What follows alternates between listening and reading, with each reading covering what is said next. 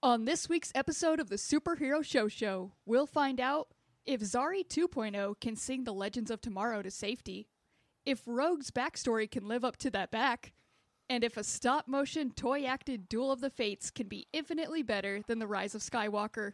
All of that and more on an all-new Superhero Show.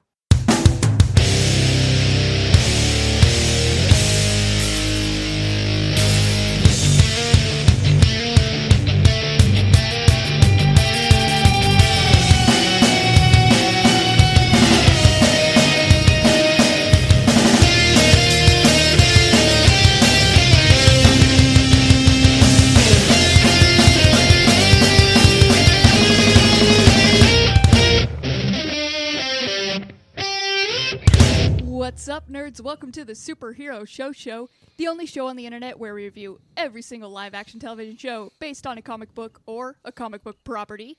My name is Cassie, and I will be the host of this episode, which I guess you could say means that, like, I'm the heart of this episode. I am Superhero Show. The show is me. Okay. We is the show. Me and show. Sure. Together. We are together show. I do have some other people here, though. They're not really... I don't know if you can consider them the show, but they are show adjacent. So here with me as always, my friend Ryan. The brains, the guts, also the heart. Also, no, I have heart. You can't also take heart. I have some heart, brains and guts, and dick and balls and butt. Well, now you just have the whole body, and we've left nothing else for our third person here. But I could have nose.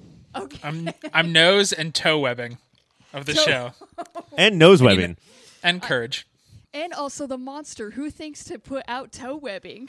That was the most disturbing. Ryan said every other body part. What am I supposed to say? I don't know if he said elbow. You could have maybe took elbow before toe webbing. Right. You said put out toe webbing. Like, penis, nose, and nose webbing.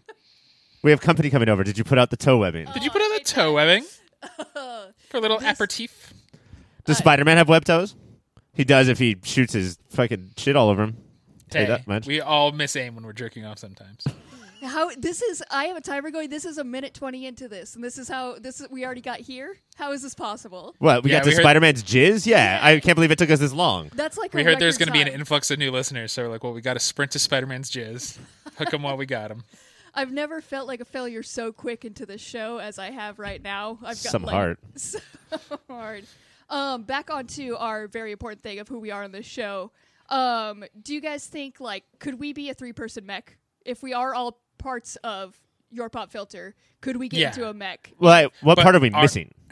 Our mech is a giant trench coat, and it's just us on top of each other's shoulders trying to sneak into movies. Who is at the very bottom? Who's holding all this weight? First of all, let's say we're all between like 5'10" and 6'2", so all able to get into movies on our own. So now we're a 12-foot tall person.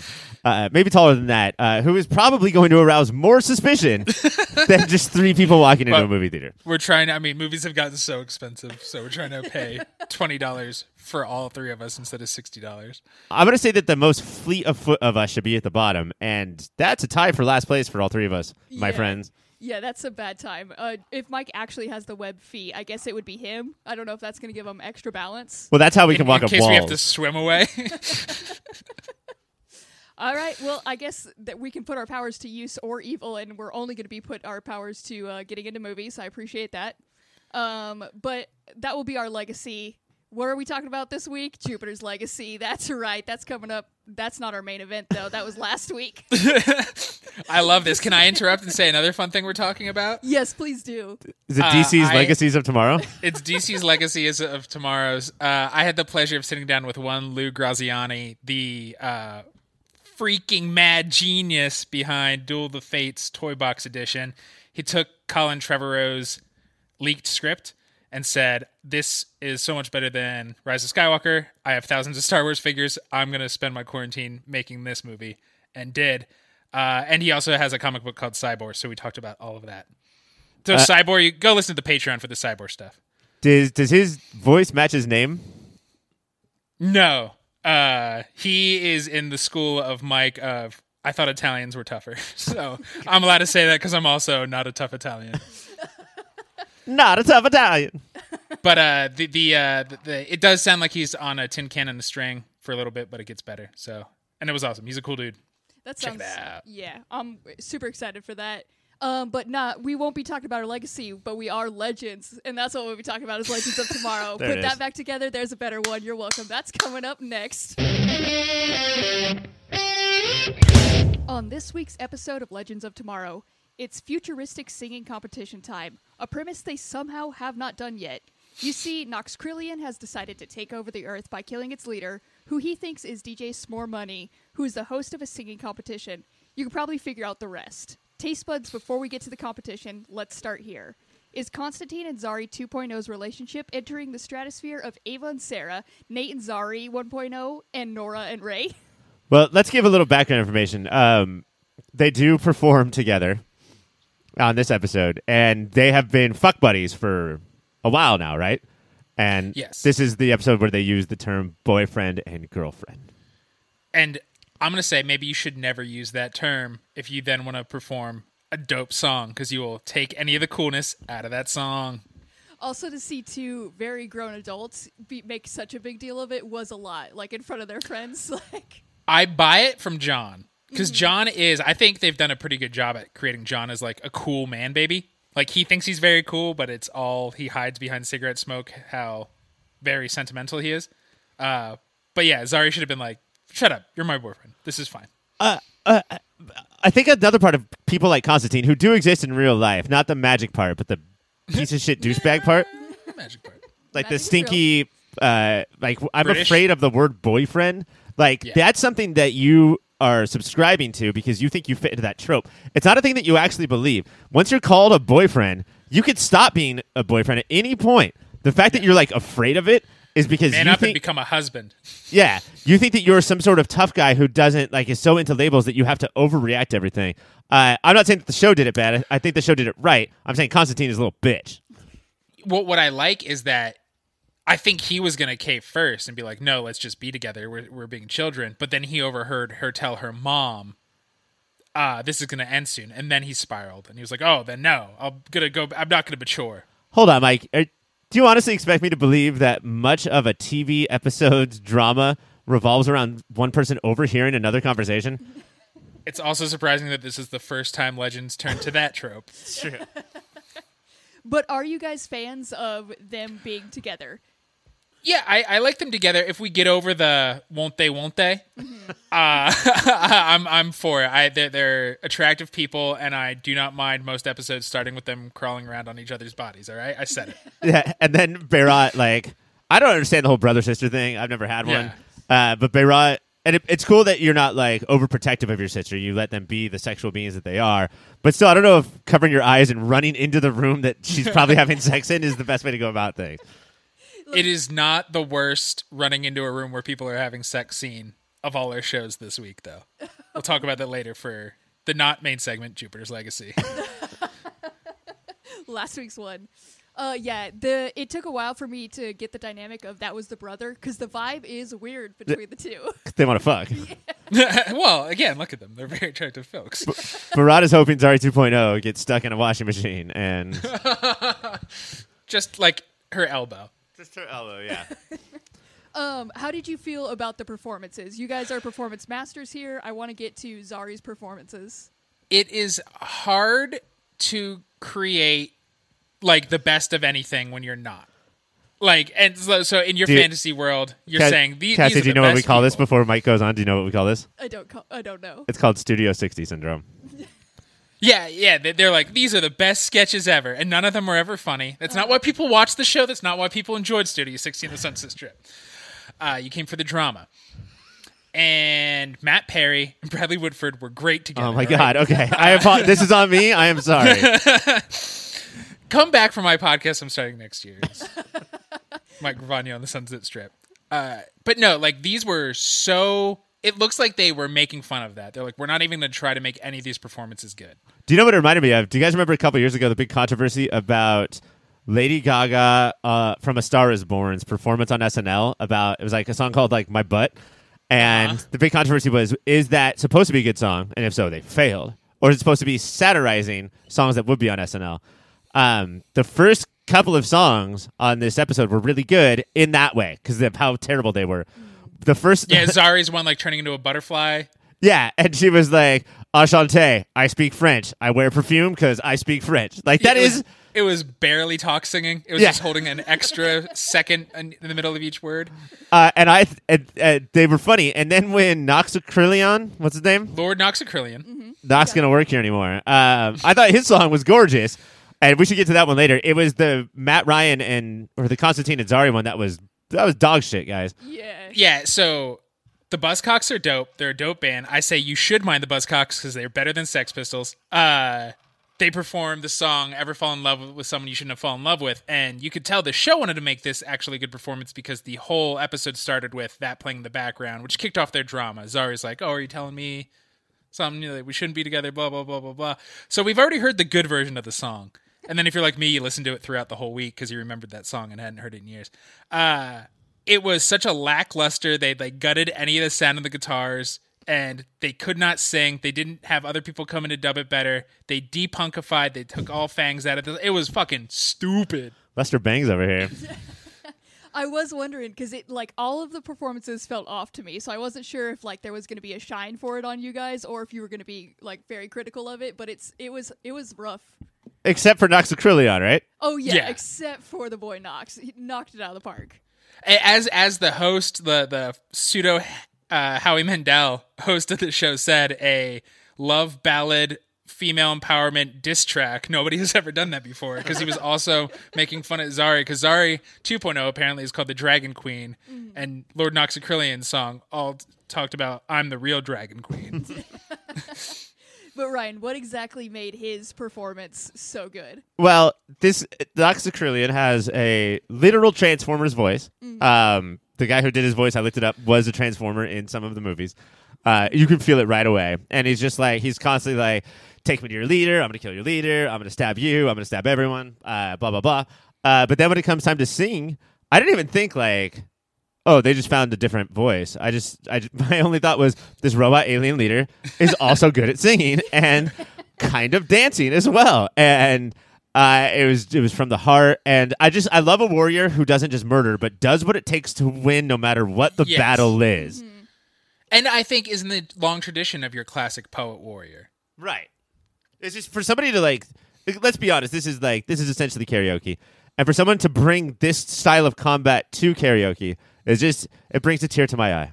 Yeah, combat and karaoke together, that's mad.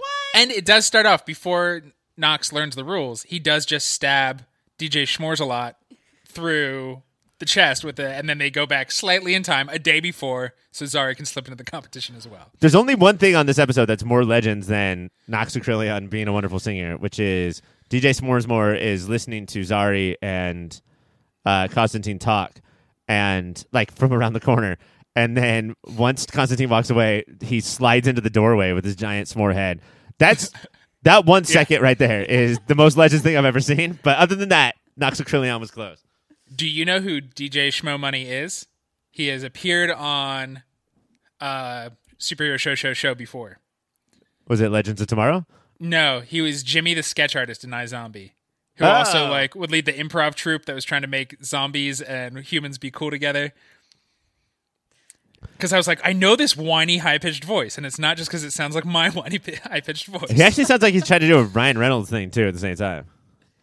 Well, that's how DJ Schmo Money would be. Hey there.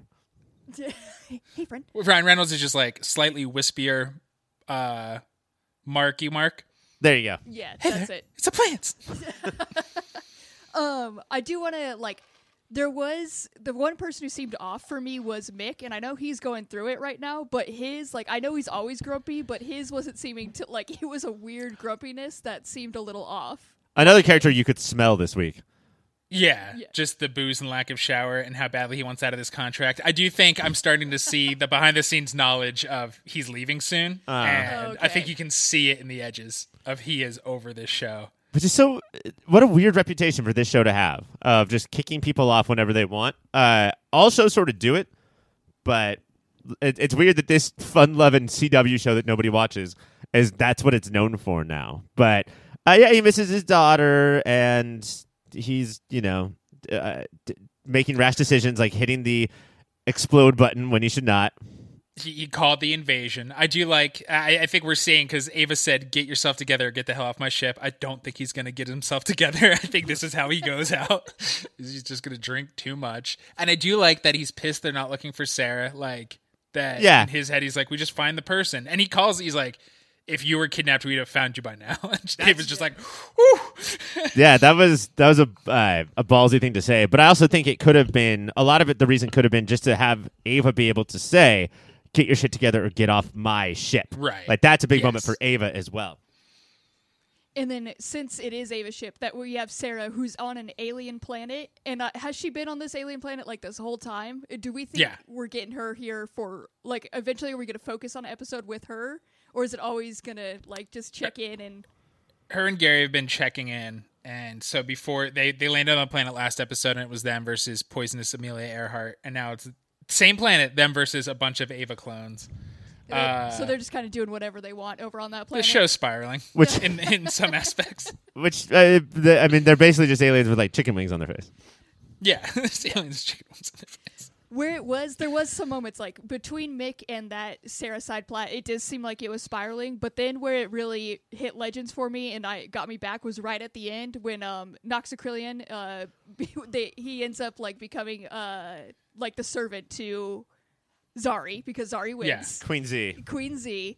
And then we find out it's a little alien in there, and that alien coming out, like the amount of love for just showing that it is an alien in there was beautiful. But I mean, like a lot of shows will have a little alien inside a bigger body or whatever. But his walk out, the pompous fucking smarm coming off this 3-inch alien was thick. It was smarmy, but it was also like trying to connect with the Legends, and then Mick just fucking stepped on it, and that tickled me to no end. Was that on purpose? I don't know. He, like you said, you could smell Mick through the screen. He walked in and just started talking and didn't even give like I don't care.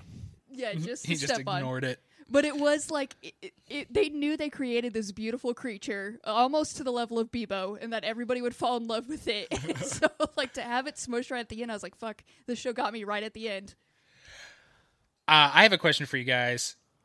Nate, who we all love, who is like really backgrounded this season, which is fine. 2 episodes in a show now, or two, they've referenced Marvel. He fully said Sarah's doing Thor Ragnarok last year. Why? Is Legends just being like, we're acknowledging there's another really great cinematic universe out there? Or? I guess. I mean, it is strange. Wait, are we talking about the Don't Be an Avenger, be a...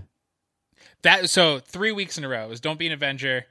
Last week they just said Black Panther. No, that was on Batwoman. I'm confusing my CW shows. So yeah, Don't Be an Avenger, and this one Nate said she's Thor Ragnaroking. I wonder if it speaks to, because like the Arrowverse doesn't give a fuck, right? Like there's no Marvel TV for it to compete with. It doesn't have that whole DCEU where you have to beat the MCU. I wonder if it just speaks to the fact that finally, after 15 years since Iron Man, that the MCU is just now as commonplace as any other thing in pop culture. Back to the Future, or right? whatever, Or like, it's just Ghostbusters, or you could just reference it now, even if you're on a DC show. Yeah, that's pretty crazy. We're almost out of time. The last question I do want to ask you guys is, do you think you could beat Zari 2.0 in a performance? Yes. Yes, she's. I did. If she had stayed a cappella for the final performance, that would have been way better. But no, she didn't. She doesn't make good choices. Yes, we could have crushed her. If it was her versus me or her versus Mike, that might be one thing. But if it was her and Constantine versus me and Mike, done fucking deal. Oh man. They're gonna get blown away by Taking Back Sunday so fucking hardcore. All right, you guys, that is all the time we have to talk about Legends, though. Before we go, I promised Mike I'd give him this time to talk about a website. So, Mike, just go ahead, buddy. What's your big idea? I just think it's summer finally. People are going to be out there mixing it up. How are you going to do it? So you got to pick your Nick, and it's how to make the best picnic possible.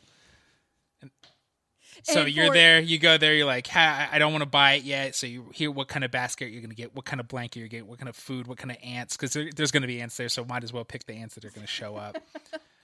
And now, if you're picking the ants, what are you doing about the ants that are already there? It seems like there's going to be too many ants. All of our ants will kill the natural ants that are there. Now, I got to ask, I have a home where I eat clean food on clean surfaces all of the time. Is there anything on the website that says maybe just eat in my home, like continue to do that, or is there still reasons to go outside for no reason? You've had for the last 18 months, Ryan. You know what? That's fine. That's Don't true. see the sun. I haven't had food covered in dirt and ants for a long time. I better go change that experience up and live life to the fullest. Call me crazy, but I like cold fried chicken and sandy watermelon sometimes, all right? And if I want to eat that outside with my friends while hurting my lower back, I'm going to do it. Okay. And I'm going to do it properly at pickyournick.net. I didn't know Sandy Watermelon was going to be there. I haven't seen her in fucking years. Well, And that chick gets to crazy stuff. and You wanna cutting hear it the off stories? right there. It is obviously a controversial topic, Pick Your Nick. So I do think you need to make this a good website, and I don't know if you have the capabilities. So I'm going to pass you on to my Ouch. friends. I'm sorry, Mike. I'm just feeding. You could put on a kick-ass picnic. You're the creative, and now we need the Thank people you. out there making the website. So we're back in creative and website here. Cybersprout.net. They're going to handle this completely for you. They got premium hosting, specifically built for WordPress. They're like going to make it secure as hell. They got maintenance backup, speed Secure as optimization. hell. Secure as hell. They're going to work hand in hand with you. Your picnic vision, hand in hand with them. They're right on board with you. It's also going to be easy to manage. They got custom templates, but you're not doing that. We're giving it to them. It's fully in their hands. Oh, okay. But Cybersprout.net, your partner for the digital world, my friend. For Patreon listeners, I want to shout out that Picnic Vision is Grill Master Sidekick and really good at finding the best places to be. I really want to make this. That's all the time we have, though. Coming up next, it's our pull list. All right, we are back, and it is time for our pull list where we talk about all the other shows we watched this week. First show starting it off is Superman and Lois. This week on Superman and Lois is back, and the boys are playing a big game against their old school in Metropolis. Meanwhile, Lana gets promoted in Edge's organization, much to Kyle's chagrin, and Lois teams up with Marcus, a.k.a. Luthor, to figure out what exactly is going on. And Clark has to stop his father-in-law from having a kid killed. Taste buds, I ask you this. How much more clear can the show make it that General Lane is actually the big bad of the show? Between General Lane and, what is it, Eric? Kevin? Kyle? Evan, Kevin, Kyle, who I guess had one moment this week of, no, baby, I support you. But it's still brief moment of post-shower, I'm sober for 10 minutes today. Of course, I'll support you. And then went and showered in beer. But yeah, these two are really overwritten. And the reason that they stand out on a CW show is because the rest of the characters aren't. Yeah. I don't think either of these characters would stand out on another CW show. But Superman and Lois, the creative team, really did elevate what they're trying to do here. And they didn't tell these two guys. It's hard for General Lane because, like, it's Lois's dad, but Superman, and, like, I feel like that he's the lowest common denominator. I think that would make Lois the lowest common denominator, but she's actually too great to be that. Yeah. If they dug more into him being Caleb Nickel from the OC, the underrated and seminal early 2000s primetime soap opera from Fox, that would be better. But in this episode, he truly is fighting with Superman because he wants to kill a kid, and Superman says, "You shouldn't kill this child." That's their big philosophical debate of the episode. Here's the good thing, though. Superman always gets a lot of complaints, just in general as a character, because, like, we've heard them all, right? Has every power, way too strong, blah, blah, blah. And so in order to find the drama, which I think this show does, I really like this episode. I really like this show. I'm back on after missing a couple episodes. You have to put Superman and Clark in these moral dilemmas and ethical dilemmas. And we have all the dad stuff, which we can get to later. But with the Lois's dad stuff, we just need someone to be like, and then that puts Superman in these situations. We don't have time for the nuance that maybe a well-written General Lane might demand. So I think it's fine.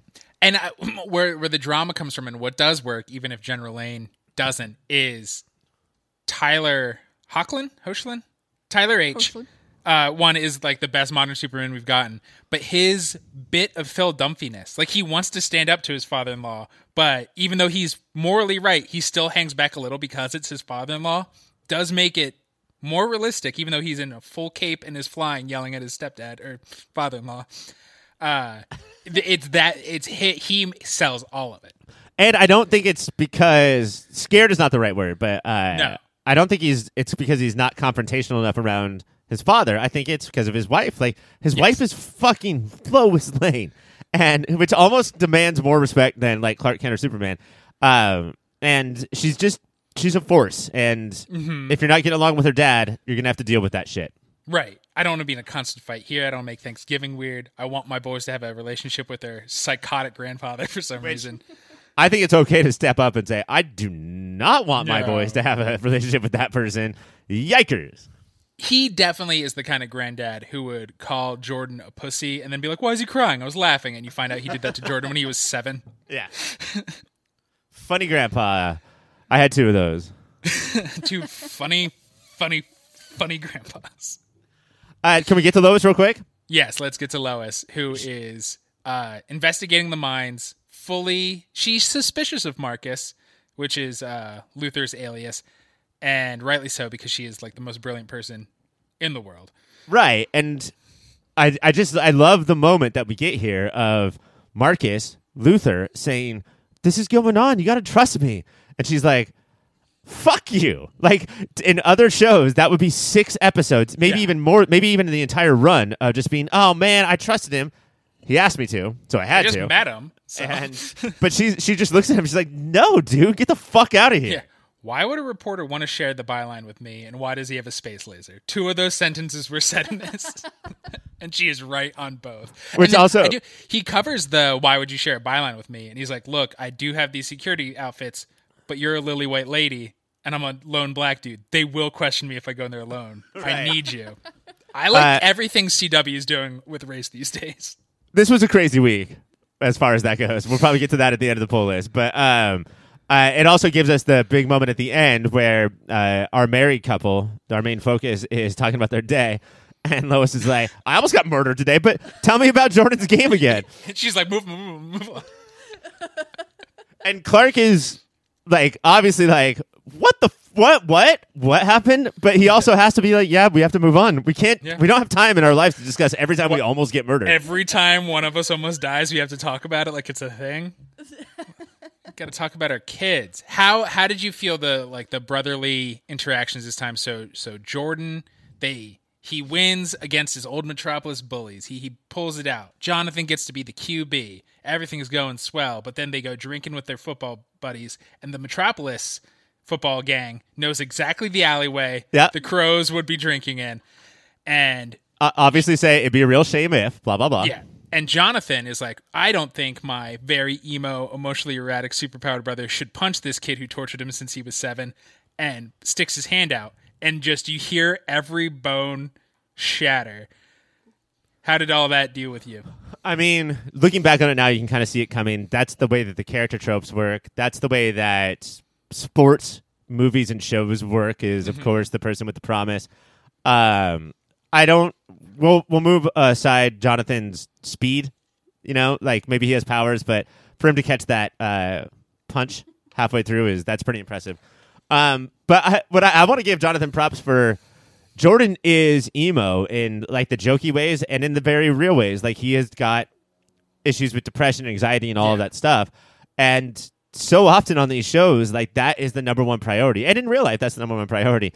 But that's hard for teenagers. And Jonathan just straight up says, yeah, probably never play football again thanks to you, you fucking piece of shit. My hand's broken, you asshole brother. Fucking A, idiot.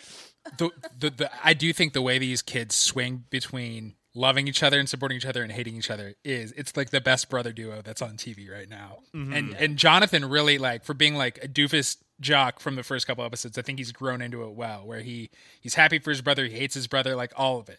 He's doing it all. We, on Movie of the Year, Mike, our other show, we have this award that we give out every year or every season for Biggest Shithead, which is different than Biggest Villain, right? Mm-hmm. So, like, I don't think Luthor would win Biggest Shithead, but Kevin James, what's his name? Kyle. Thank you. That's your biggest shithead, right? Is Jordan up there, or do you? Oh, Jordan's a shithead.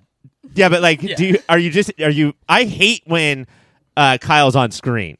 Are you there with Jordan, or are you like, I understand him, I get him, I am him? I don't. There is.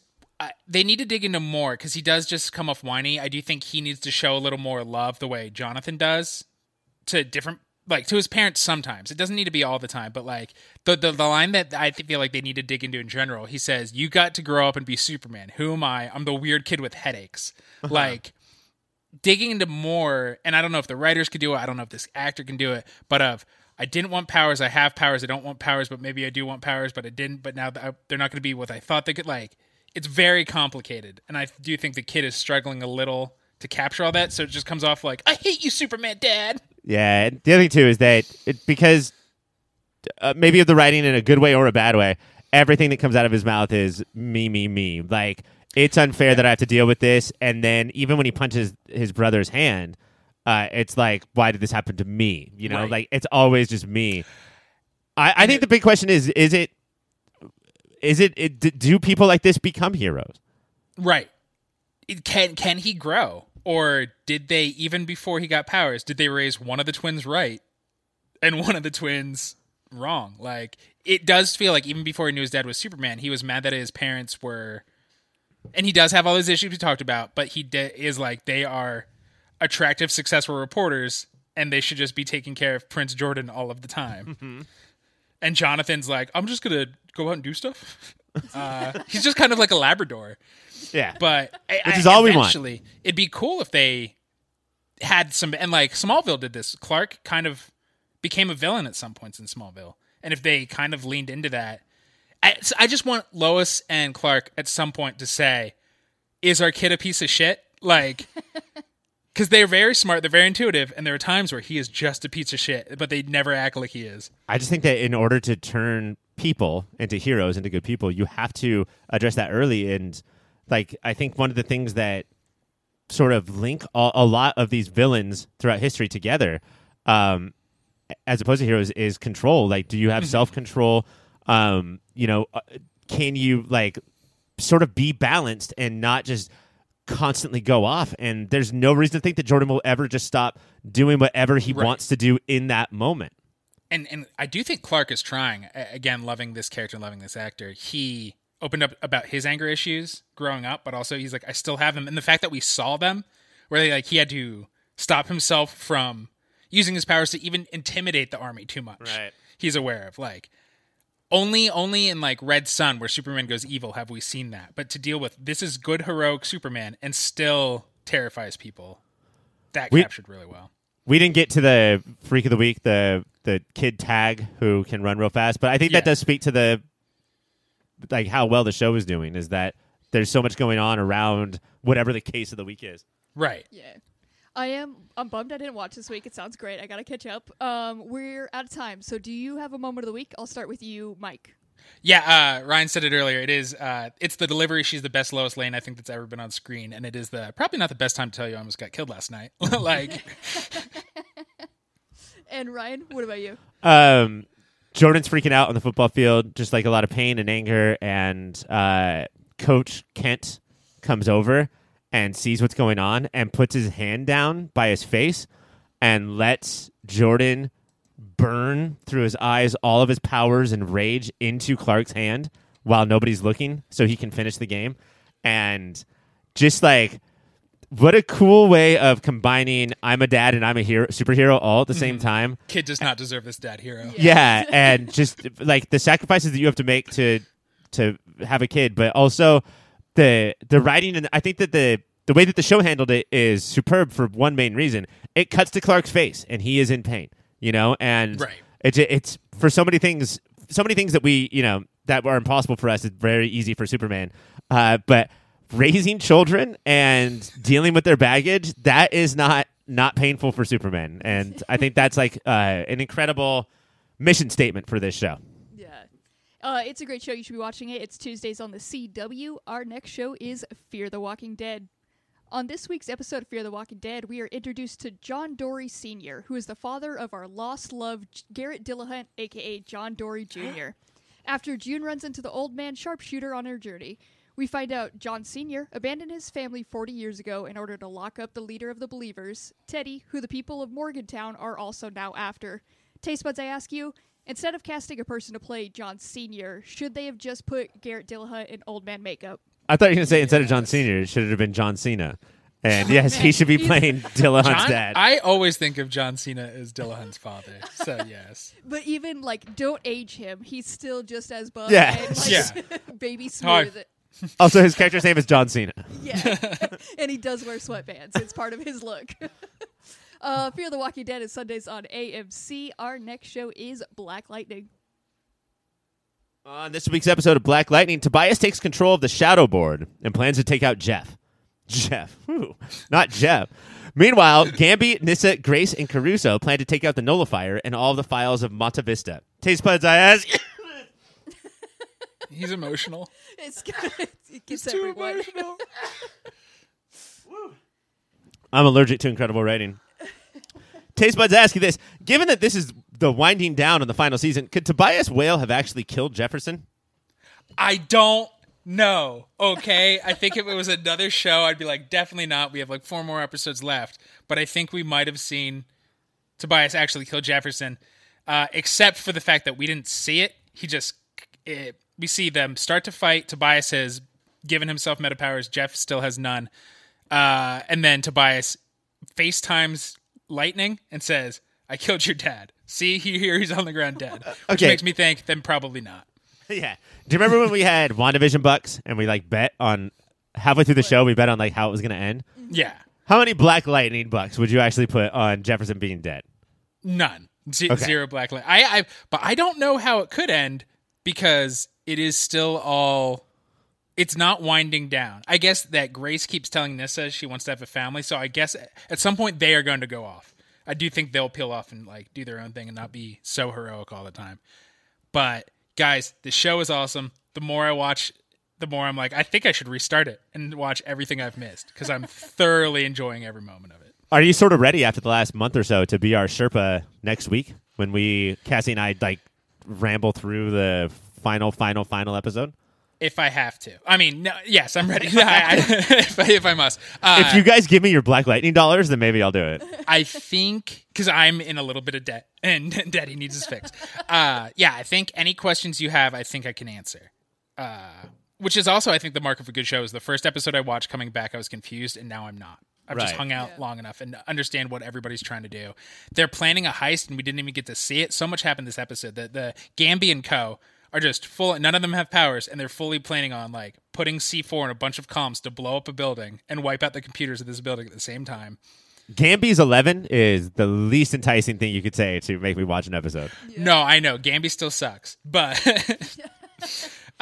it's all the people around him are very strong women who I want to see blow some shit up, including Gambi. Including maybe Gambi gets stuck in there.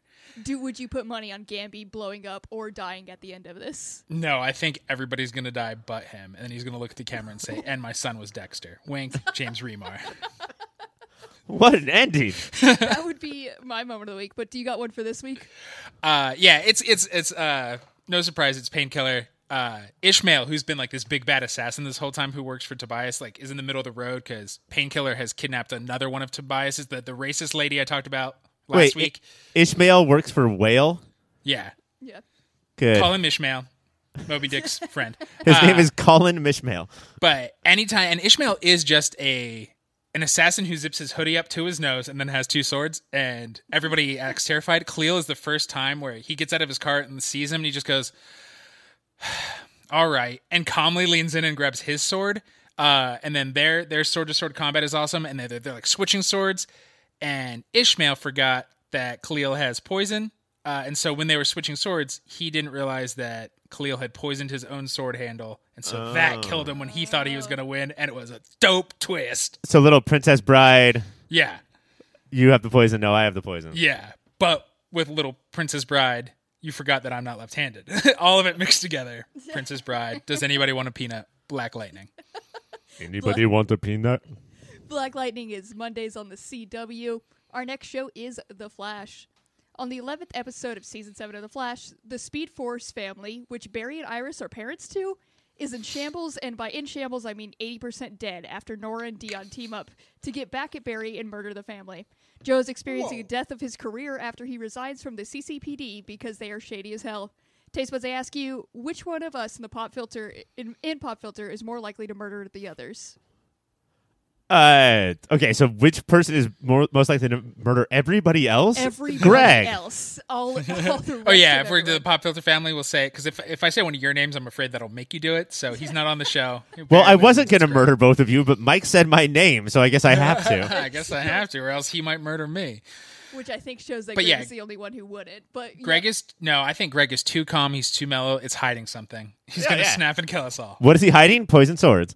Poison swords. always poison swords. Have you guys thought about how you would do it if you had to? Gun to your Oh, head. for Would it be sure. gun to their head?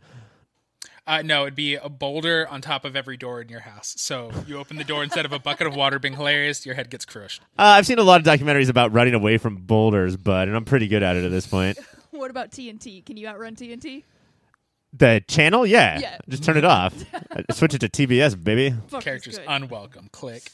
All right, The Flash is on Tuesdays on the CW. Our next show is Jupiter's Legacy. On On second Mike, I think you should take this one. On the second and third episodes of Jupiter's Legacy, Utopian is struggling with the public's overwhelming support of Brandon breaking the no murder code, and also struggling to understand why Bagels won't fix his relationship with his daughter. The real drama for Utopian / Sheldon happens when we head back to the 30s and see him suffering from visions of his dad telling him about a mysterious island and windmill that have magical powers.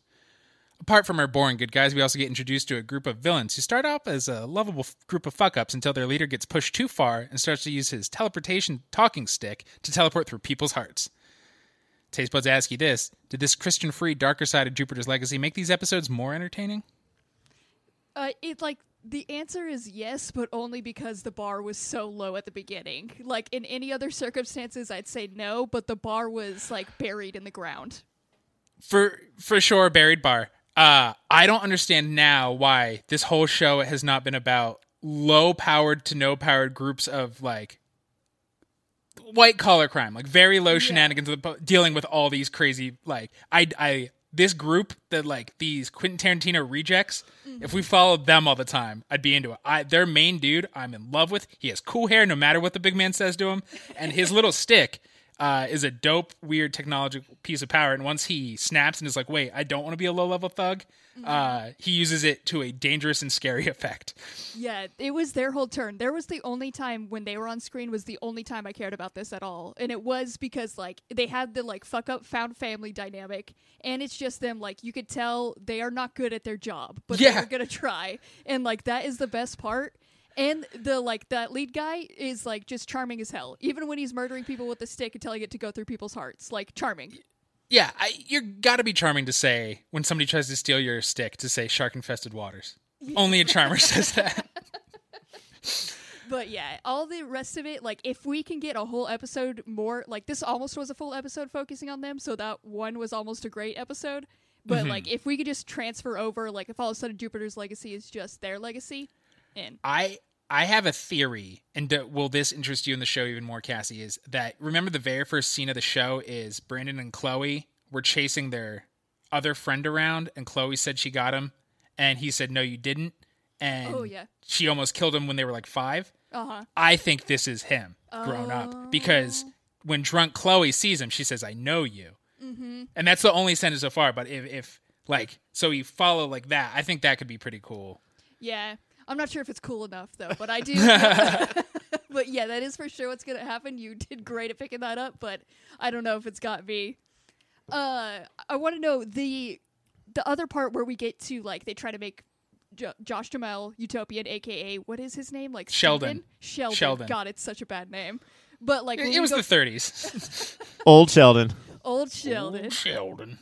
When we go back and see him, like, the whole time in the 30s was confusing to me. Like, all of it I was not in for. See, I think the worst part is the main storyline. For sure. In the Utopian and Brandon and Chloe, all of that can go to hell. But when they're in the 30s and his friend is being a fake Great Gatsby and he's losing his mind and seeing his dad who killed himself whisper, go to the island, like, all of that I'm way more on board for.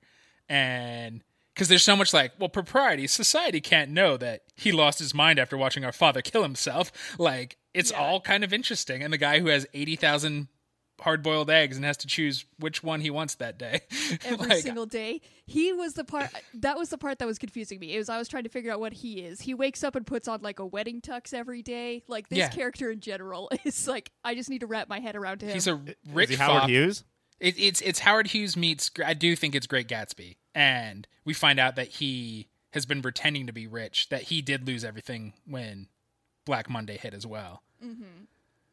God, I'm always worried about people listening at home. Like, what if they didn't watch all these shows in the pull list? And no, it's just so much better to not watch these shows and just listen to you guys talk about them. 80,000 hard-boiled eggs.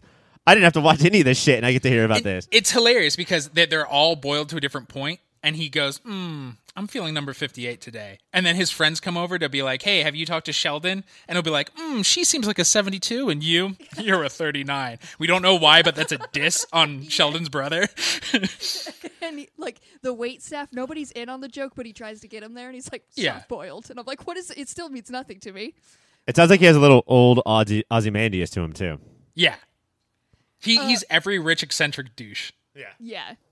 Like there is, it's not interesting what's going on with the main ones, but Brandon was getting celebrated for killing that one guy, like full on celebrated, which did feel right. But I want to know the moment where the cop like gave him a huge pat on the back and was like, "Hell yeah, that's the way you do it," which then made us on the wrong side. I think that's letting the audience know we shouldn't also be rooting for Brandon. Because it was like, everybody was like, hell yeah, he needed to kill him. And then they brought in this cop who was like, yeah, put a bullet in all their heads. And I was like, oh no, I felt like garbage. Yeah, they made this show in the last year, so they know that we're not, as a society, pro cops killing people. So I think they're trying to be like, if you thought Brandon was right, Utopian was wrong, fuck you. Here you go. You piece of shit. All right, Mike, we're almost out of time. Do you have a moment of the week? It is the whole reveal of the lead of the fuck up group's gang when he's like talking to one of the bald guys because he sent the other one to shark infested water, and he's like, it just his very smooth delivery. He's like, common misconception is that whoever's touching it controls it, but only I do. And he brings it back, and it's just like a bloody tentacle left on the thing. It was pretty dope. It's pretty dope, and he just leaves his hand out as he murders multiple people. Charming, so charming as he does it. My moment of the week is along the lines with the egg guy, but it's when his butler is trying to make his life still perfect even after he has no money, and he says he makes him the average of all the eggs he chose when he was there, and it was egg 58. And the look on this dude's face of like, you chose egg 58, and that's what I have to fucking eat right now, was beautiful. Oh, I thought he was like touched. I took it as like, oh my goodness, my Alfred is taking care of me even as I can't pay him anymore. Oh, I took it as this piece of shit chose 58 when he knows damn well I'm a 72. But Jupiter's Legacy is on Netflix. You can watch it whenever. Our next show is Van Helsing. On this week's episode of Van Helsing, Violet and Ivory are on the run from Fort Collins with the now vulnerable sisterhood. Violet must risk everything to keep the amulet out of the Dark One's hands. Notice I did not say the name Vanessa or Helsing in that. I guess she is still not there. Taste Buds asking this: are we even friends, considering we've never been a sisterhood and we don't trade pants? Shouldn't there be at least one pair of pants that we switch off and wear from day to day? I send you guys my pants every week, and I just get them returned. It says return to sender. Well, you never put a note that, like, we got to have instructions. I don't know these are magical pants because there are poop stains in them, so I'm not going to, like, also wear them. Cassie, not stains. That's just straight up poop. Yeah, stains means I try to clean it off. But it's really what I do to get rid of the evidence is I just send you my poop-filled pants. And Mike, your poop isn't magical. Like, your poop isn't going to make it where we all have these amazing experiences. So, like, I think it will. What if that? I didn't read the book of the Traveling Sisterhood or the Sisterhood of the Traveling Pants. What if that was in the book, but not the movie? Is that it was just all their poop in there that created magical experiences? That's why we all look good in these pants. It's in the subtext. If you want to watch Van Helsing, it's Fridays on Sci-Fi. How could you not? How could you not? It's great. Our next show and last show of the week is Batwoman. Woo, guys. Here we go. This week on Batwoman. Batwoman takes on zombies and police brutality. Ryan, Luke, and Sophie get arrested for being black and loud. Messed up Snakebite makes sentient zombies of Gothamites, and Alice and Ocean profess their love-hate for each other again. Taste Buds, I ask you this. Which had more bite to it? Batwoman's take on zombies or Batwoman's take on cops sucking?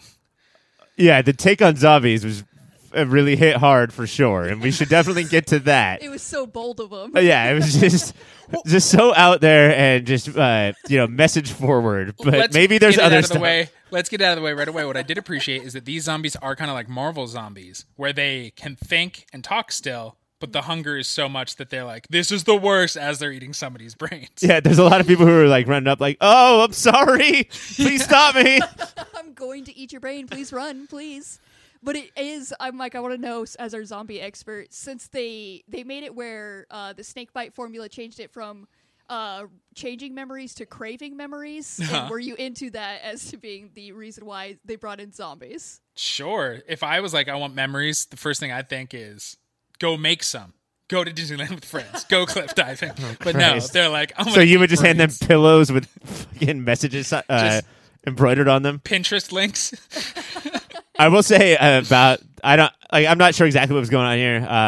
The one guy in the car who was about to turn into a zombie. I will speak to drug users. That the guy buys some zombie juice and it's not what he wanted. He's like, no, this is very much different.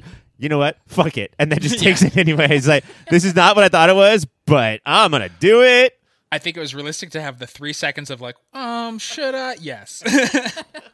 And then I liked this guy's like a mini arc. He is not a named character, but then he shows up at Mary's clinic and he does the whole Monster Squad lock me up. Yep, that was the werewolf from Monster Squad. And then he chains himself to her bed and then eats his own hand off so he can go eat some brains. I loved every minute of his story. Which, in his condition, he wanted to go eat those brains, but he also wanted to eat his own hand. So it's a win-win for him. Yeah. It's a good day for that guy. Well, that's all we have time for on Batwoman, right? Is that everything that happened? No, it's definitely it for the zombies. If Batwoman, this episode of Batwoman is like, I know for the last season and a half we've said the crows suck. We need you to know we're not just saying this fictional police force sucks. The cops suck. How did they handle it? Cassie? I think, honestly, like, they've been handling it well this whole time. And this one where they were just like, hey, in case anybody isn't picking up on this, here you go. I think it was handled really well. Like, it was just the right amount of shocking. And, like, straight up from the beginning, when we see all of them get thrown in jail, all of them, like, Sophie, Luke, and Ryan, for just... Can you paint that? Paint what actually happens? Yeah, they're having a fundraiser to raise, like, a brunch fundraiser. At a bar where there's always music and stuff, the cops come in, say they got a noise complaint, and then, Ryan just, like, isn't fully backing down from it, not doing anything wrong, just saying, like, hey, this is, like, we are doing nothing wrong. And then Luke comes and, like, tries to, like, settle everything, and it escalates to just this piece of shit cop saying, you know what, let's throw you in jail. When you say it escalates, you mean the cop escalates it, as they do. As they are prone to do. He looked at his clipboard. He's like, it says brunch, but it seems like a real lunch. And that, for some reason, that makes him real mad. But yeah, and then Sophie too, just trying to say, like, I'm sure the footage will back this up. And then he, not realizing she is also a crow, steps to her, this piece of shit cop. There was almost a comedy beat when there was 2 characters in jail, and then the third one walks in, and they all look at each other like, yeah, life in Gotham, right? And then the show about people eating their own hands talks about 3 different black outlooks on how you deal with the cops and what that says about you in life. What the fuck, guys? Was this Simeon level? Yes. What's his name? Yeah, Justin Simeon? Yeah. Because Dear White People was always like, let's be super funny, and now let's hit you in the stomach. And but also present how, like, there's no good way. Like, there's no way for you to not feel like a sellout or overly aggressive or an Uncle Tom. There's no path where you can, because you're just fucked every way that you try to go about it. Ryan's stance is always stand up and fight, because no matter what you'll do, and Ryan is right in this, no matter what you do, Luke is like, hey, I know you think my life was easy because I grew up rich and around white kids, but I still get treated like this. So it's just diffusing it. And Sophie, where Ryan's like, you sell it, you're part of it. She's like, I want to be a good role model. And if there's enough of us in it, maybe we can change these institutions. And they do come out of it. There's no strings, but they do come out of it being like, I guess we all learned a little about each other's experiences this week. And that'll be the end. Please, credits. Please roll as fast as possible. No, because there was another plot where Sophie, it seemed like it was like, he's kind of a dickhead, but they had a professional rivalry. We've seen him the last few episodes, who's in the Crows. She walks back in. They can't get a hold of their heroin-addicted chief of police. And Sophie's like, well, I'm the number 2, so I'm in charge. And he's like, why don't you wipe the stench of jail off you and take the day off? And she's like, I'm in charge. They're still ranking. Listen to me. All these people who we think are zombies, we can cure them. We just need to pull them in. And he goes, not worth it. And has his like hit squad just destroy all these drug addicts. And then later shoots Luke because Luke is trying to talk a carjacker he met in jail and had a moment with out of stealing a car. And even though Luke is in one of the nicest suits I've ever seen in my life, and the guy has a shirt that says, I am really jacking this car, the cop looks at a white guy, looks at a black guy, and shoots Luke as Luke says, no, here's my card. And the cop is just, gun. Gun. Yep. That's a gun. He's got a gun.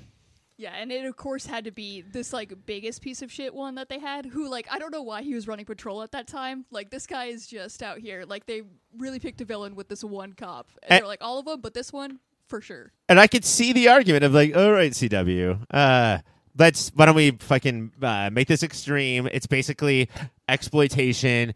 You know, cops are the villains. Look at the look on his face. The look on his face isn't that different than the looks on the faces of the cops in the videos we have seen of murdered black dudes. Mm-hmm. Yeah. And the face that he had when he murdered, like, all the, like, drug addicts when there was a cure for him at the time. The same look of just, like, I'm enjoying this. I didn't sign up for this job knowing that I may have to pull my gun. I signed up for this job so that I could. Right. Yeah. Slavering over the thought of pulling my gun one day. The one question I do want to ask you guys is, do you think they're trying to also say, like, what I was kind of confused me was there was that one cop who kind of seemed like their good cop. He was the one who, when the guy was turning into a zombie, had his gun out, but then put it away. Or is it because that guy was white? I'm confused as to what this guy is. Because all grizzled white cops look the same to me. Sorry, that's just how I see the world. But I'm pretty sure he is the white cop who shut down the brunch that was too loud and black. Okay. So I think they were trying to show that he was being nice to the white guy who's saying, I'm dangerous. Okay. But yeah. Yeah, I mean, like there's white guys running around saying, "I'm a zombie. Please put me away." And the cops are like, "Oh, what is wrong? Let us help you. Mm-hmm. What is wrong?" Yeah. So they really went off on all that. There is a side plot of Ocean and Kate, or Ocean and Alice, Alice is trying to get Kate's memory back. And I just want to see real quick, Ocean took a real turn in this one, and are you getting like real abusive boyfriend vibes from him with the whole like Kate never loved you and only I can love you, or what are they doing with him? I don't know if it's a turn to say the assassin drug dealer from the Island of Assassins killed, like if that's a real turn. Like that still seems pretty much in what you would do. This is the Arrowverse, right? Like everybody has something like that on their resume. Right. Yeah, that's baseline. So like, I just want to know in a relationship how he is, not with his murder. I don't care about that. Anytime somebody says only I understand you, it is a little bit worrisome. Yeah. I want to know, we're out of time, so moments of the week. Ryan, I'll start with you. I am going to give my moment of the week to, the one thing that we didn't have time for is, because obviously, right, like this episode tackled a lot. What a time for me to dive in on this show, guys. Was a mostly fresh way of handling. You're going to be Ryan, you're going to be Batwoman. Like you got to pick one. You can't be both. You gotta hurt half the people in your life all the time, and all the people in your life half the time. And then we got that little conversation at the end, and I haven't been watching, so I'm not sure how great her relationship is going with this like nerdy girl. It's new. Yeah. It's new, but the real relationship of the show is Ryan and Ryan, right? Like that's it's her and her. So her coming to terms with like exactly how to handle this, I thought was done well for something that I have seen 1.2 million times in my life. And Mike, what about you?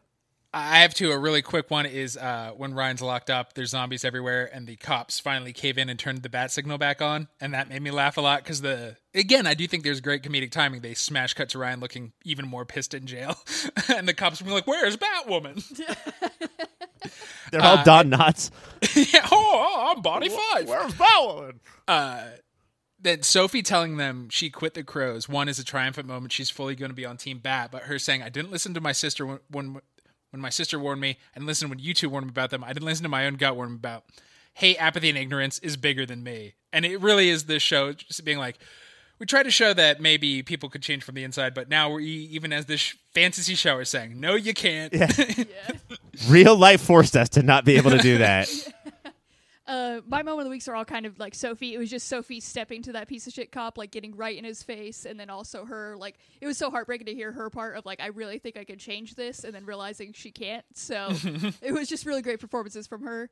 That is it for our pull lists. Coming up next, it's time for X-Taz. Welcome to Eggs Tasmania, bitch, a mini show within a show where we take an in-depth episode-by-episode look at Fox's seminal and underrated early morning soap opera from the mid-90s, X-Men the Animated Series. On this week's episode of X-Men the Animated Series, we get to explore Rogue's origin story. Mystique and her boys decide it's time to kill the X-Men, but with Mystique back in her life, Rogue is able to remember her past, from the kiss with the boy to Mystique taking her in, to how she got her powers. When the episode starts, Mr. Sinister has called Mystique to let her know that Professor X is missing. And here's where we get to meet one of the all-time villains, I would say. Not Mr. Sinister, not Mystique, but I'm going to hang out in an alleyway on a rainy night. Here's a woman with an umbrella. Give me your umbrella. Like, this is... My newspaper shield broke. Bitch, give me your umbrella. They made him such a beefy guy, and for him to just, like, there was a beat of just staring, and then it was like, I want that umbrella. And he's also, like, reflecting in his life. He's, like, thinking, God, you're not this much of a piece of shit. Yes, you are. Give me that umbrella. Unlucky for him, she has dragon face. Yeah. Is this ever explained? No. Well, It barely connects to later dragon faces. She's a shapeshifter. So, dragon face. So dragon face. Yeah, it's sure. like the third one you would transform into. Is it? I mean, if you were Mystique, would you stand there for a long time thinking, "What should I turn into?" But I guess what doesn't make sense is that dragon face that shows up is the one only Rogue sees later. It really was a cold open that didn't connect very well to the later of the show. You can't have two characters wear dragon face. It's fucking TV fact. I was thinking Brood. It didn't look like the Brood to you? Brutish. Brutish. I would say the animator just really wanted to showcase his sick-ass alligator that he could draw. Look at this like sick-ass alligator with blonde hair. And then, of course, Mr. Sinister says, hello, Mystique. What's her real name? Raven? Raven Darkholme. Raven Simone. I am a multi-billionaire who has his own island and a castle, and I've called you to this abandoned apartment building on a rainy night in New York. Well, he did invest in it to break it down to make high-rises, so... Yeah, but It makes sense. He does tell her that you can go reclaim your daughter, which is a very weird phrase to go reclaim your daughter. But Adult daughter. You know your adult daughter who hasn't seen you in years.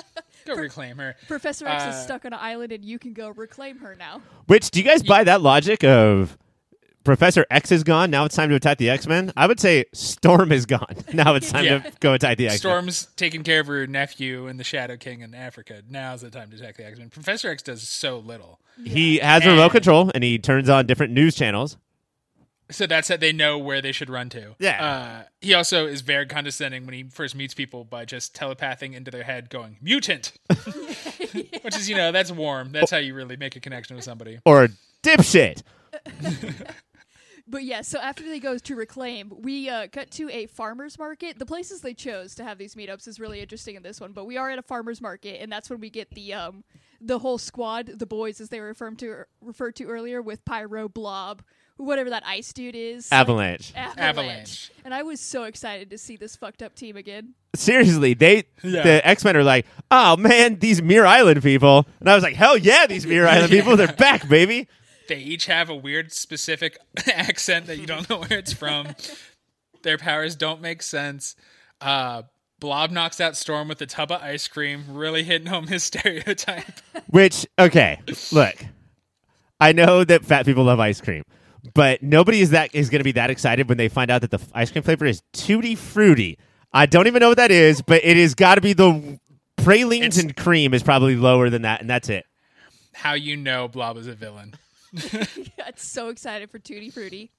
But it does wipe Storm out. Like, he throws it, and it does. Yeah. It almost kills her.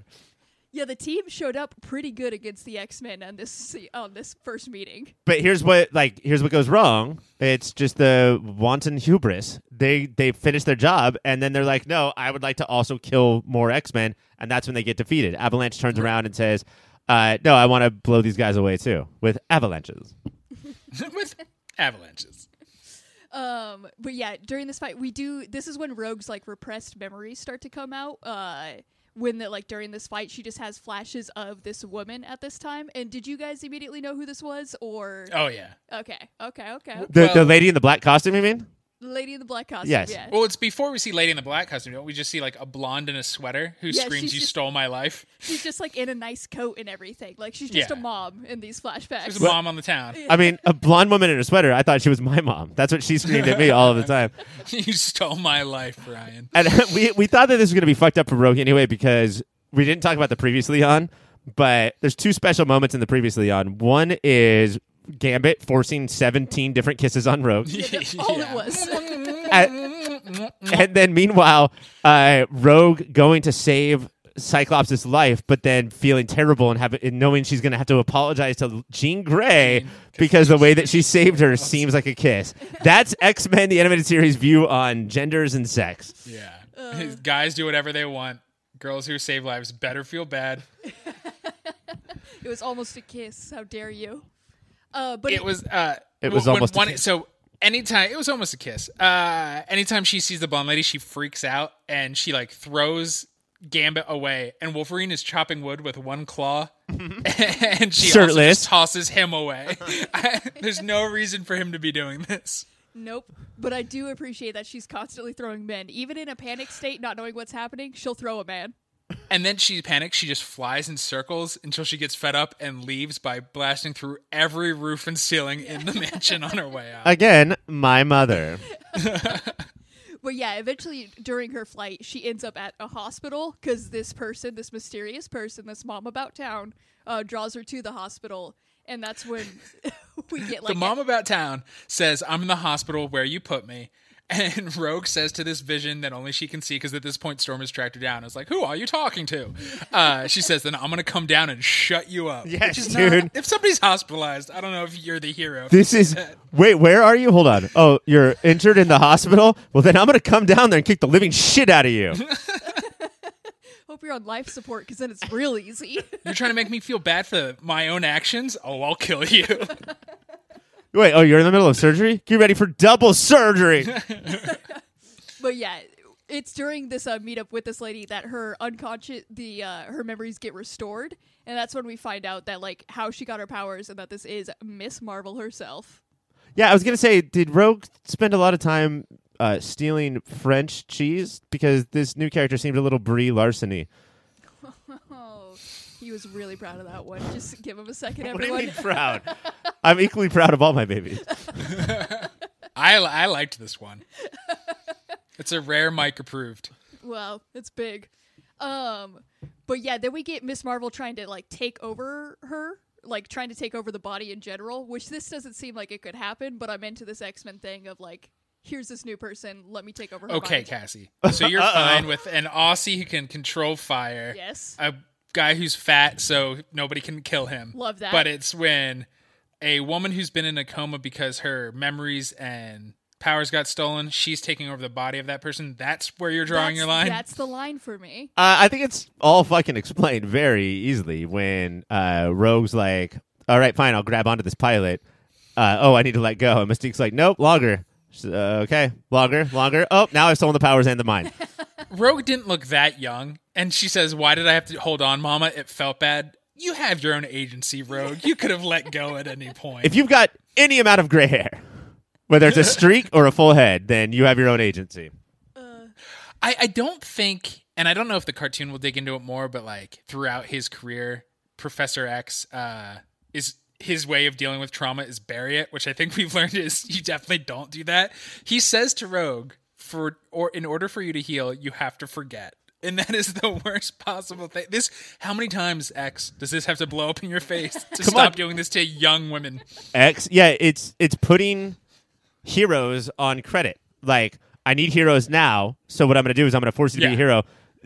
Taking the risk of you will be a villain later because the volcano of trauma that you've been through is going to bubble up at some point. And instead of just sending you to therapy with my millions, I'm going to erase your memory. Okay, but who of us has not had a or a parental figure in our lives that has done that exact same thing? Yeah. I also don't know how I feel. So Jean uses Cerebro to get in there. Finally, Jean's allowed to do something cool. and they're fighting, and Rogue says sorry to Mind Carol.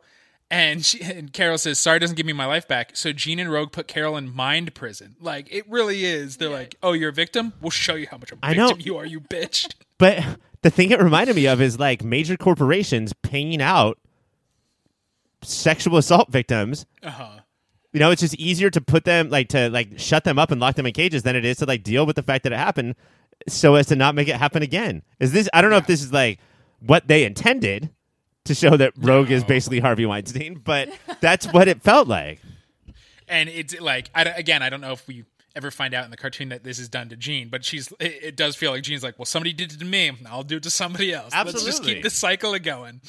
It's so intense the way they do it too, because it's not just a cage; it's like a steel encase, like it's a cage, and then they coat it in like intense steel, and then they're like, "Don't even look out this cage." Yeah, your life is hell here now. But I mean, can't you see that if Professor X is the Epstein of this all, that Jean Grey is the what's her name, Maxine Glassell, like the woman who comes up and says, "Don't worry about it, because I'm a woman." So, right. But like, is like making it all happen? It's disturbing. The way it always matches up is the worst.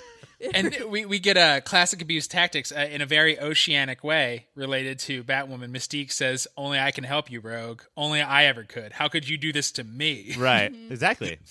This is all fucking cult shit. This is all grooming, and then what happens when you run away from grooming? And then we know things are good because Rogue is now wearing a halter top, even though she doesn't control her powers. And Gambit whistles at Rogue in her halter top because that's how you know victims of trauma are okay now. They're fine with harassment. Yeah, like just had a traumatizing moment. It was like, you dressing up for me? Like, what the hell? You piece of shit. But I get why nerds from our generation are the way they are. Fucked up. But yeah, it turns out she was dressing up to go visit Miss Marvel or Carol or Mom About Town in the hospital. And in this moment, did she give her powers back? I was confused on this ending. I don't think so. I think the ending is like, you're fucked up for life, bro. Peace out, but I'll visit you. And Coma Carol smiles. Because she says her name was Carol. We were very close.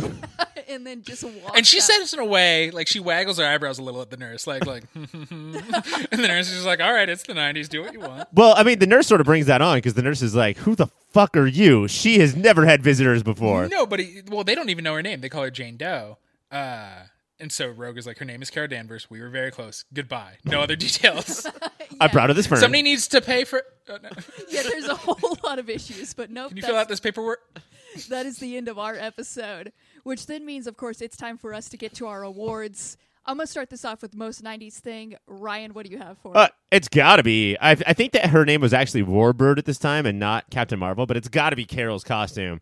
Black and showing a lot of skin. Like, it is just a sexy one-piece bathing suit. Yeah, and there's a point where and a sash. Rogue and Carol like slam into each other and then fall to the ground, and they're all fighting, and there's butts going everywhere, and then they land on the ground, and Rogue pushes Danvers like Coma's body to off her, and then it's just her butt. You just see her butt. You just see Mrs. Marbles. The animators, their favorite move every time. Mike, what do you got for it? There's something just so 90s about comas to me.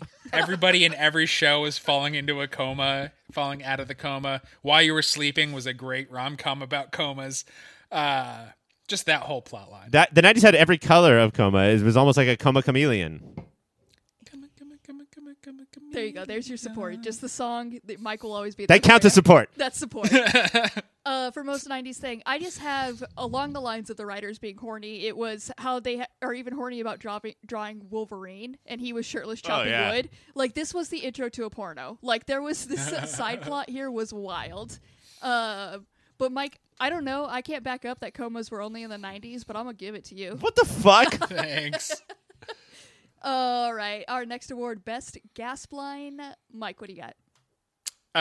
Sinister telling Mystique that Xavier is gone so she could go in and fuck the X-Men up, and then doing the longest laugh that's ever been done in animated television history. It's one laugh for each blade of his cape. Like, Mystique just backs away as he's laughing. That's the transfer. Ryan, what about you? Gasp Line is Rogue flying away, saying, her name is Carol Danvers, bye. And then Carol Danvers smiles, maybe she isn't as fucked up. Yeah, it was a confusing moment, which is 100% like just gasping, trying to grasp. Like, Is what? that a gasp? It was a gasp. It was the Tim Allen gasp. For best gasp line, I just have Blob yelling out Tutti Frutti because I was insulted that somebody would love Tutti Frutti at the level that it was the most amount of joy I've seen in a man ever. It was If you're gonna scream Tutti Frutti like that, then say Alla Rudy afterwards, Yeah. and then You sing the Better be entire slamming song. on the piano. Yeah. Yeah. Just find a piano and slam on it. Ryan, I am going to give it to you, though, because it was just a confusing moment. I feel like it's more appropriate. Our next award, Best Use of Power. Ryan, what do you got? I did want to talk to you guys. This is not my answer, but I want to talk to you guys about Pyro's Fire Cat. He has, I don't even know how he's a mutant because he just seems like he has a fucking blowtorch and lights things on fire. He can't make fire, but he can control fire. And so what he does is he controls it into a giant cat that runs around and like Yeah. slaps on cars He's and the things. fire lantern. Okay, I guess that makes sense. That was my power for so long until at the end, my power is Mystique's power of leadership. Because when she's training Rogue, she's like, Rogue, test out your powers on these fucking idiots. And she just runs over to Pyro and Avalanche. They're like, ow, this is awful. And Mystique's like, yeah, you're doing it. What a good mother that is. Those are powers. Way to go. All right, Mike, what about you? Mine is part of Pyro's power, but when Rogue steals his power, she makes the most cute floppy-eared puppy dog made of fire that just like yips around her feet when she steals his fire controlling power. I was like, oh, you don't have to just make lions that destroy things. You can make cute little fire pets. It is adorable. Best use of power, I have Blob just using the power of ice cream to knock out Yeah, Storm. it really is a powerful moment in this episode. Like, he went after Storm. They let him take out Storm with ice cream. It's And he insane. did. And he did. I'm going to give that, it's not the best one, but it is the most wild one. So I'm going to give that point to me of ice cream power. Our next award, LVP. Mike, what do you got for it? Mine is Blob, and it's about the most talked What the about moment. fuck? It's, he's oh boy tutti frutti, but then he grabs. If you zoom in, he eats vanilla. So not only is he excited about the worst ice Did cream, you fucking he eats the most Zapruder boring this ice cream. episode? I Zaprudered it. He yells tutti frutti and eats the wrong flavor he's excited about. You fucking chud. I think that makes him a hero, but Yeah, we have that's some different- MVP level shit right there. You are not playing this correctly. Ryan, what do you got for LVP? I can't believe I'm going to say it, Cassie, but I'm going to say it. First time in ex-Tasmania history, maybe. It's Storm gets knocked out by a fucking canister of what I'm now finding out to be vanilla, but I thought was Tutti Frutti. But then later on in the episode, she lands on a rooftop, and Blob fucking flicks her in the face, and she almost dies. It's Storm does shit. We've learned the only weakness Storm has is claustrophobia. The ice cream should have at least gone on top of her head and had her have a panic attack. Like she's some sort of See. DJ ice cream bucket head. Yes. Coming for What the if she throat. just started spinning records immediately? Records. For LVP, I do feel like it's probably gotta be Storm, but I have whoever the ice dude is. We said his name Avalanche. Avalanche. Avalanche. He does not have an ice power, but Yeah. Yeah. And he literally, like, the whole time it was just him crying about getting revenge and getting knocked out constantly. Like, every time in the fight, he was the first one out. It was unreal. But I am gonna give that one to Mike, just All because I have stopped taking points, but I because you remember. definitely remember what I said. Yeah, I just also a lot going on in my mind here. MVP is what I'm going to focus on right now. So Ryan, what do you got for that? Wait, Mike, who was your LVP? Blob for Okay. Tutti Frutti to vanilla. Yeah. For Tutti Frutti to Vanilla, Blob is the LVP. My MVP, I guess, I mean, it has to be Rogue, right? Like, it's hard to not pick her, but I do think that she put up with a lot of weird, sexy things in the X-Men world. Sex-Men, if you will. Sex-Men, the animated series, if you will. But she was the one. Rogue is, like, basically number 1 and number 2 in MVP for a lot of these shows. If it wasn't for Storm, then she would Yeah. probably have the most trophies. And here we get to find out a lot about her, and I thought it was at least far more interesting than Gambit's backstory about guilds and The guild versus assassins. the thieves Yeah. and guilds and assassins. Yeah, she did have the best one so far. Mike, what do you got for MVP? Yeah, it's Rogue for all those reasons. Every time I was like, okay, well, at least I'll say this part. Ryan then also said that. But yeah, it's Rogue. And if I can't say Rogue, it's Cyclops for also deciding he should get to wear a leather jacket in a fight. Also, did we talk about Rogue's dad and what she had to deal with? Oh, no. If you guys had to pick, who do you think Rogue's dad voted for in the last presidential election? We all know, Ryan. We know. With his flag hat and his cigarettes rolled up in his sleeve. Tucked in shirt. Yeah, we know, Ryan. For MVP, I now feel like a monster for it, but I did have Jean just because she was actually able to help, but like she was able to do something and I was excited for her then, but I realized we're both the monsters here. So I'm going to give that point to both Mike and Ryan because you guys have the right ones. That makes these point totals. I got 1 point. Go me. Ryan, you got 2. Mike sweeping it with 3. What's up? And that is it for XTAS. Coming up next, we get to hear that good interview that Mike had with Duel of the Fates Toy Box. Welcome to the crossover, Crisis in a Galaxy Far, Far Away, the segment where we introduce you to other podcaster types doing cool things in the wide world of nerddom. Today's guest is Lou Graziani, comic book artist, illustrator, marketer, Star Wars nerd, and the mind behind Duel of the Fates Toy Box Edition. Welcome, Lou. Hello. Thanks for having me. Thanks for being here. So, Duel of the Fates Toy Box Edition, for our new fans who are getting to know you right now, is a pandemic, I assume a pandemic endeavor. Definitely. Where you took Colin Trevorrow's Duel of the Fates script and started filming it with hundreds of Star Wars action figures? That's probably accurate, yeah. So yeah, tell when did you decide to start doing this? How did it come about? Okay, well, when I first heard about this script, it was in January of 2020, right after it had been leaked. And as I read through the thing, I thought it was just really neat. But rather than reading it like a script, it seemed like it'd be more fun to act it out. So I recruited my wife and kids and gave everybody the parts and pulled out some action figures so I could be, doot, doot, doot, here's Han Solo, boop, boop, boop, here's Chewbacca. And it was just hilarious. We were having a really good time with it. But this is a full-length movie script. That took a lot of time and effort. And after that, I kind of thought it'd be more fun to share this with more people. So I said, what if I made this into a bigger production, either a podcast or an animation? And I really wanted to animate it. Mm-hmm. And so then that led me to getting together a group of actors to act it all out, which we did last summer. And since it was during the pandemic, a lot of these actors weren't that busy and were happy to be part of it. And then that kind of laid the groundwork of now I've got the audio in place, and then I was able to go back and film all of it. But as you imagine a Star Wars movie, there's lots of details, lots of locations, lots of special effects. So pretty much every shot I had to figure out, how do I do that? Yeah. Is this the first project like this that you've taken? I know you're in general a visual designer, mm-hmm. But have you done this kind of like either toy based or filming?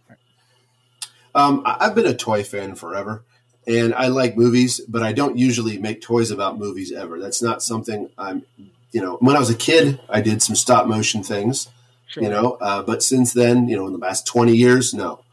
And so this was sort of like outside my comfort zone, which would made it exciting because I could have just drawn this as a comic book, but I was like, no, this seems like it needs to be a movie. This is a movie script. And as I read it, I could picture some of these scenes in my head. I was like, oh, that's going to be cool. But is it going to be cool if I do it? I don't know. And yeah, I think I think it's very cool having watched some of it, and it's tactile. You're creating the sets out of like cardboard and drawing mm-hmm. on those. And so you're building the ships.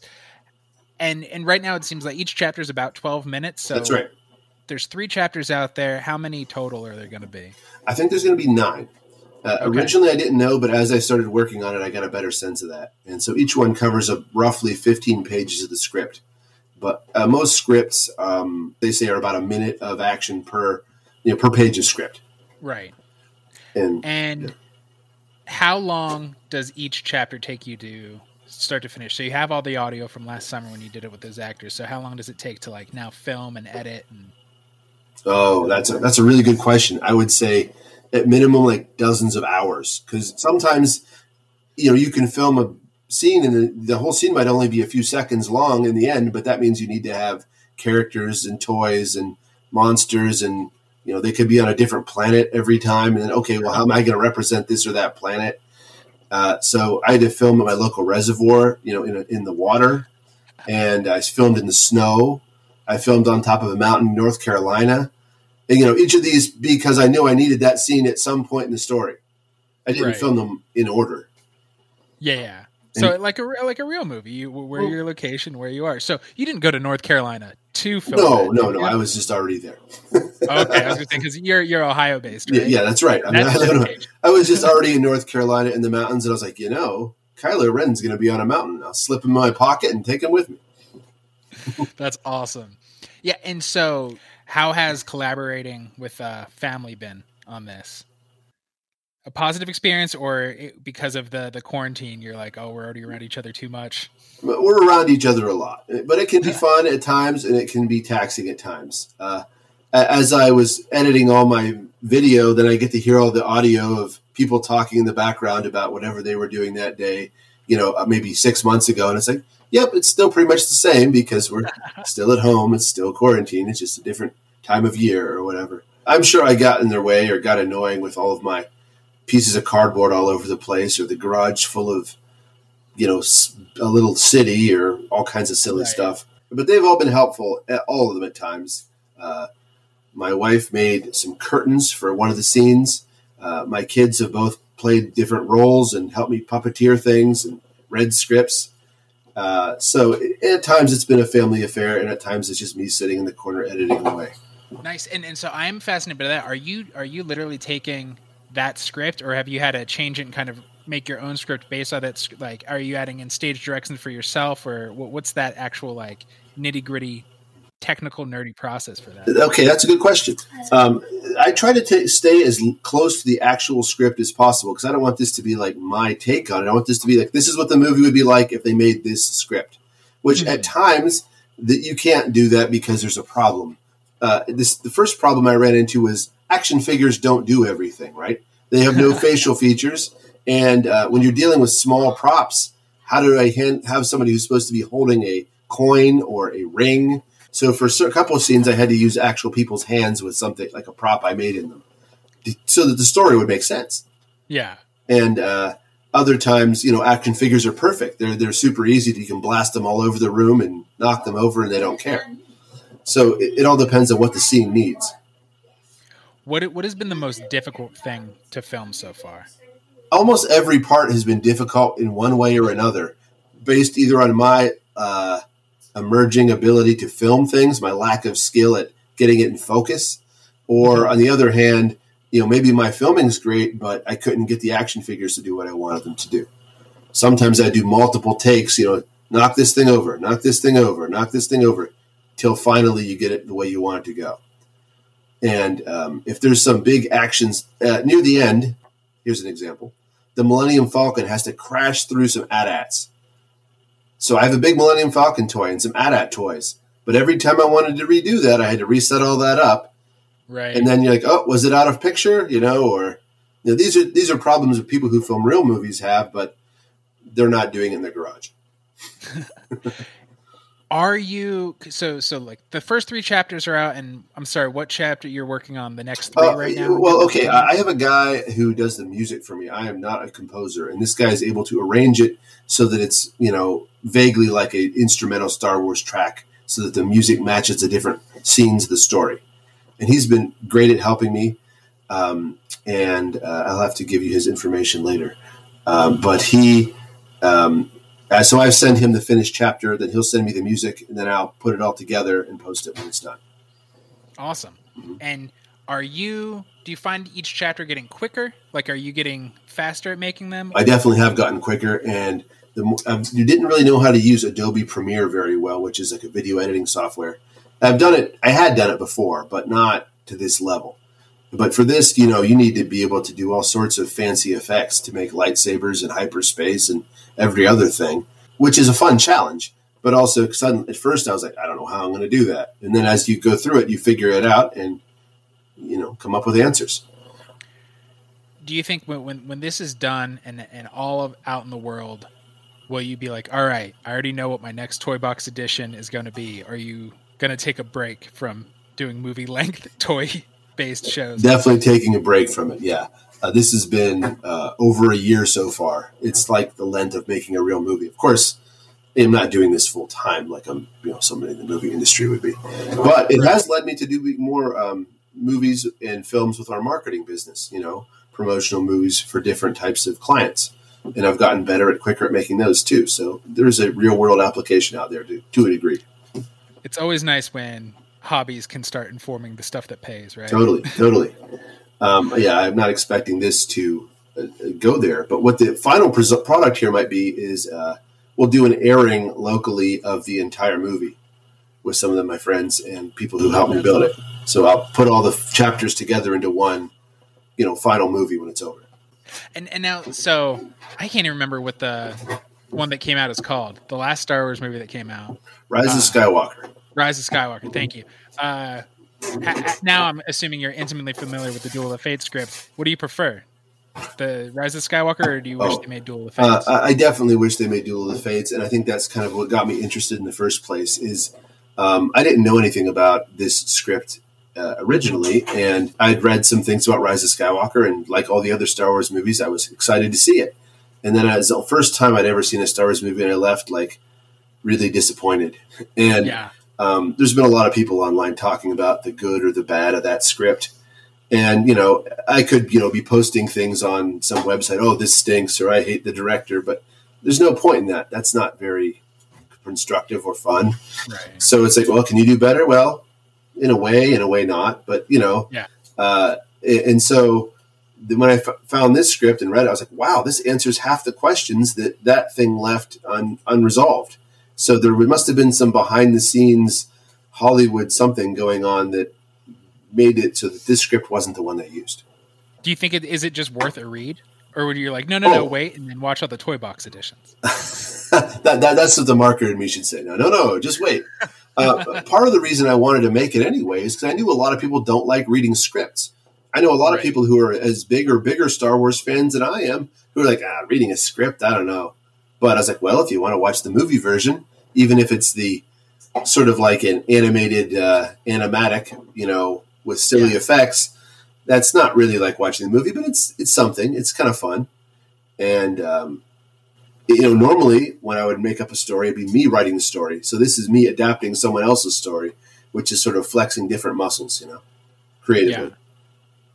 And in your general nerd background, has it always been Star Wars, or are there other stuff into you? Is stop motion a thing you were into as a kid?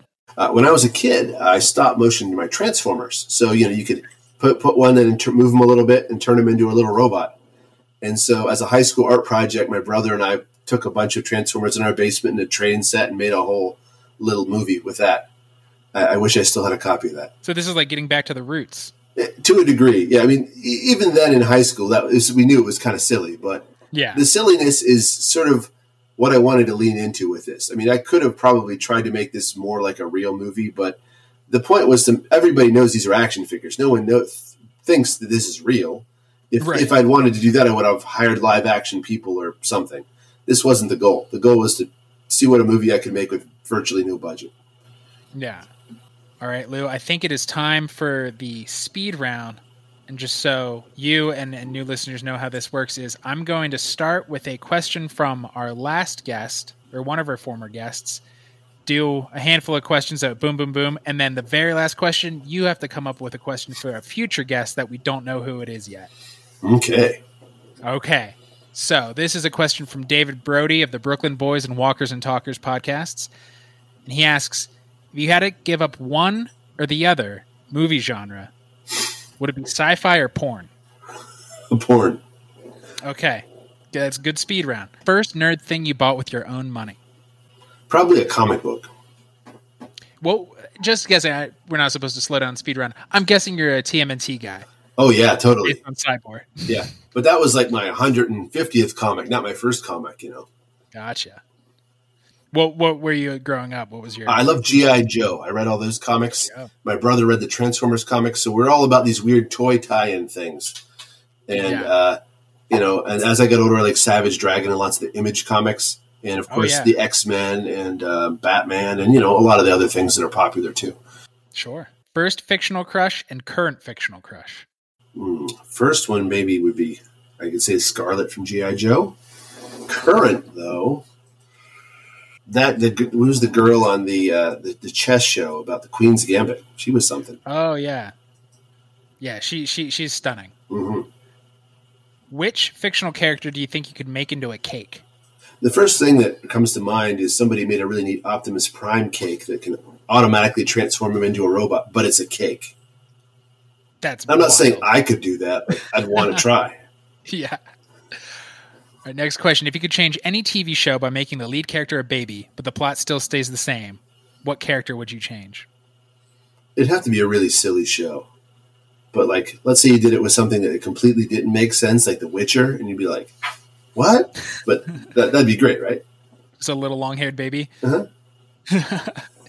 Last truly great thing you watched? Well, we really loved The Mitchells and the Machines on Netflix. It was a movie about a family taking their daughter to college and then a robot apocalypse.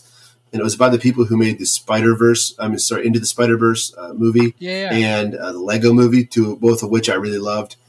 It's totally worth watching if you like that kind of stuff. It was great. Yeah, I've heard nothing but good things about that. It was amazing. And I was so excited about this question and you because this stumps everybody, but I think it will not stump you. Favorite visual artist? That's like choosing among your children. You can't just have one artist. I know. One of my persistent favorites is Mike Mignola, the Hellboy guy. I never get tired of looking at his stuff, and I wish I could draw half like that. You don't want to see me try. Stylized. It's just beautiful. such a unique take. He's great, yeah. And he seems like a really interesting guy, too. And finally, a question for the next guest. If you had to invent a new Star Wars droid, what would it be and why? I love it. It's on brand. It fits the theme. Yeah. Yeah. Lou, this has been awesome. Thank you so much for joining us on the Superhero Show. Before I actually let you go, let's do those plugs. Where can people find you? What do you want them to check out? Well, you can check out the Star Wars thing, the Duel of the Fates Toy Box Edition on YouTube. And if you just search, just like I said, Duel of the Fates Toy Box Edition, you should be able to find it. My comics are available through Cyboar.com, CY-BOAR. And in the link, I can give you more details if you want to actually buy some of them. In general, we do marketing for anything and make websites. So GrazianiMultimedia.com. Check that out, too. Nice. I like the professional plug there. Hey, it's all fun. It's all visual and interesting. And that keeps me from being a dull boy. Yeah. All right, Lou. Take care. Thank you. You're welcome. Thank you. We are back from the interview, back in your Pop Filter studio. Mike, lovely time. Thank you. I had a great time talking with Lou, and if you want to hear more from him in our conversation, go over to Patreon because there's an even longer interview. Gotta check that one out. Oh, and while you're telling us about some websites, can you give us the other websites? Oh, sure. So I'll say the actual website there. It's patreon.com/yourpopfilter. Get that long interview, longer versions of most of our interviews, a whole bunch of extra content. Then go over to yourpopfilter.com to put everything else we put out. And then yourpopfilter.com/Amazon is how you shop now. Deal with it. And you must do it. You signed the contract. Ryan, can you tell us about the other shows? The other shows that Pop Filter is responsible for. First of all, this is Superhero Show. So make sure if you're listening to this, you've already subscribed, rated, and reviewed. Ratings and reviews is how we make our money. And by money, I mean ego points. So thank you for that. We are also responsible for Movie of the Year, the only show on the internet that has the science and the screaming to discuss what is the single greatest movie of any given year.